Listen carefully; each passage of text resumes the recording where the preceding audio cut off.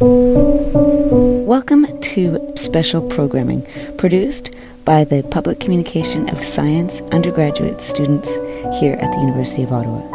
In this course, SCI 3101, the Public Communication of Science, undergraduate science students learn skills related to communicating their knowledge to non-specialist audiences in the general public. That's us. As one of their assignments, they are tasked in pairs or alone to produce a 5 to 8 minute podcast on any scientific topic of their choice. Using any approach of their choosing, the students were to produce a short media clip that would be informative, accessible, and interesting to an audience from the general public. In this series, we have stories, interviews, and conversations that range from COVID vaccines to black holes in the universe.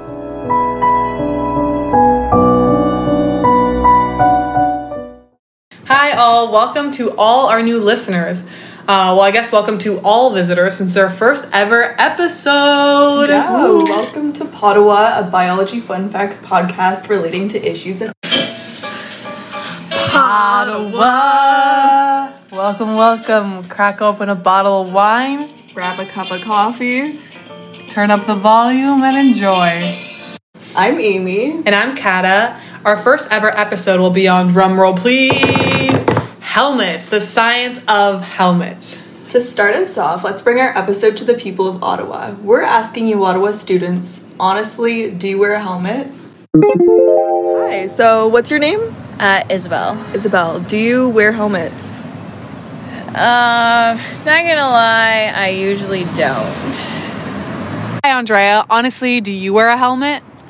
Honestly, most of the time, no. I like to feel the wind through my hair. Hi, so be honest, do you wear helmets?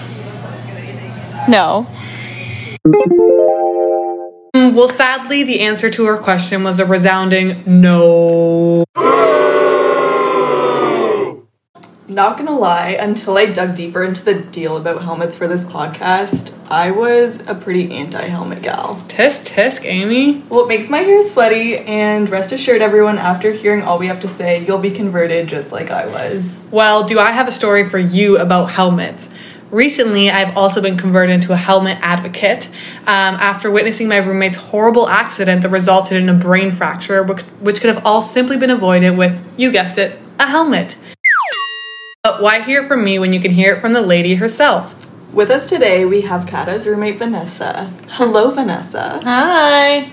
So, Vanessa, why don't you tell us your story? Well, it's a little bit ironic. So during one of the pandemics, I wasn't working, and I got a job with one of the electric scooter companies in Ottawa called Bird Canada. Oh my god, those scooters are everywhere. I know.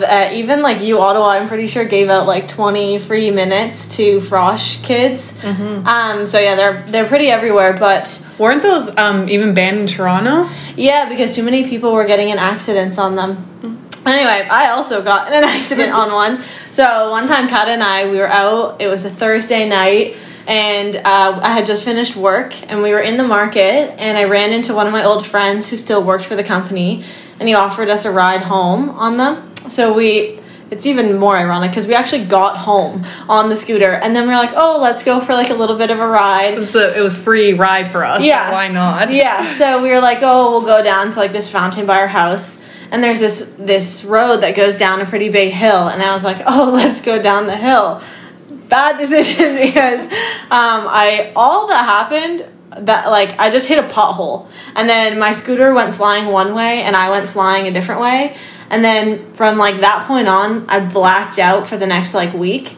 But Kata was there, and from what I've been told, like I basically just like tumbled. Yeah, she tumbled and blacked out, and we called the ambulance, and they took her to the hospital, and yeah, and then so I fractured my skull from the top of my eyebrow to the bottom of my neck, so the entire length of my skull on the right side. I also broke my cheekbone and fractured my jaw and bursted my eardrum. And then because I had broken my cheekbone, it pinched a nerve, which made half of my face paralyzed. And I had like lots of road rash on my back as well. And so I was basically bedridden for like a full month. And I was in the hospital for About 4 days. And my nurse, actually, one of my nurses said that every single shift she works, she has somebody who is in an accident because of these scooters, who's like at the hospital. My neurologist actually told me if I was wearing a helmet, not a single one of my injuries would have happened. All I would have had was road rash. Goodness. Well, if that story wasn't enough to convince you to use helmets, let's hit you with some fun facts. So, fun fact number 1, helmets are the earliest invention of personal protection, and they were made of stiffened leather, bronze, and iron.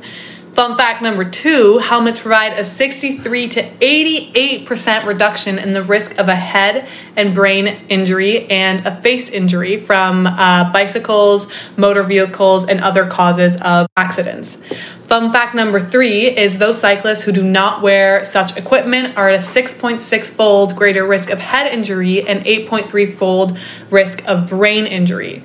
So these are outstanding lines of evidence as to why we should protect our heads. So why do so many people refuse to wear a helmet? Well, one reason is that some studies have come out about the risk compensation hypothesis that says wearing a helmet leads to riskier behavior because you have this false sense of security. In addition, a lot of studies have come out saying that helmets do not provide protection against concussions. However, these studies that say that they don't protect against concussions are non-randomized study designs. So that means that the people that are chosen for these studies choose to wear helmets based on previous injury history, which has shown to increase further injuries even while wearing a helmet. And in addition, people who have had previous injuries are typically people who have been reported to consume reckless behavior. So now we'll get into a little bit of the biology of it, but a little bit of physics, and don't worry, we'll simplify it for everyone who's not, a science communicator. So for a bit of context, your head is pretty much like an egg, where your brain is like the yolk in the middle, and then it's surrounded by cerebrospinal fluid, but you can just think of that as like the egg white. It's kind of like a watery thing. And then your skull would be the shell. And then your brain is just floating, like the egg yolk floats in the egg white.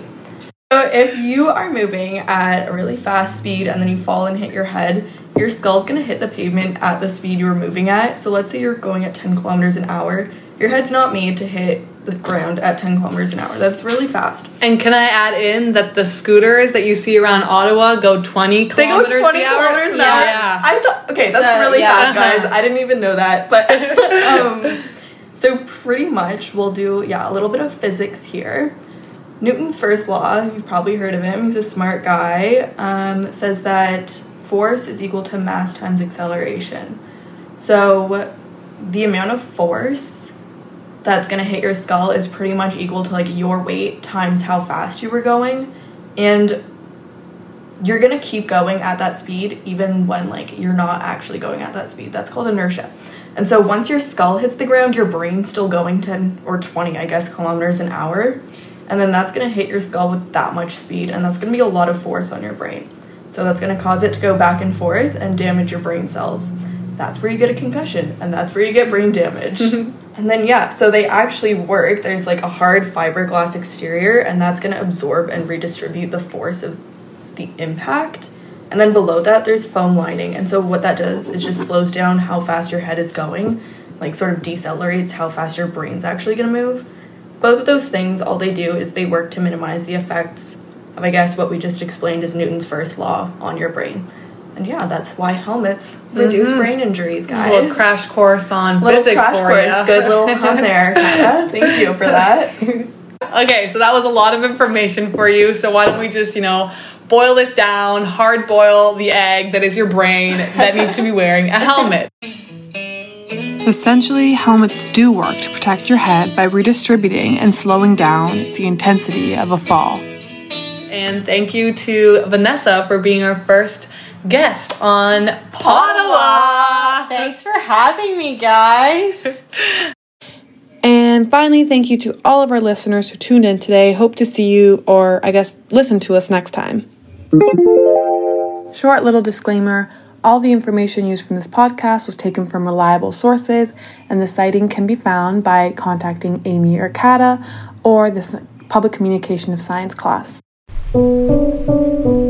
You just heard one episode in a series of podcasts produced by the Public Communication of Science undergraduate students here at the University of Ottawa.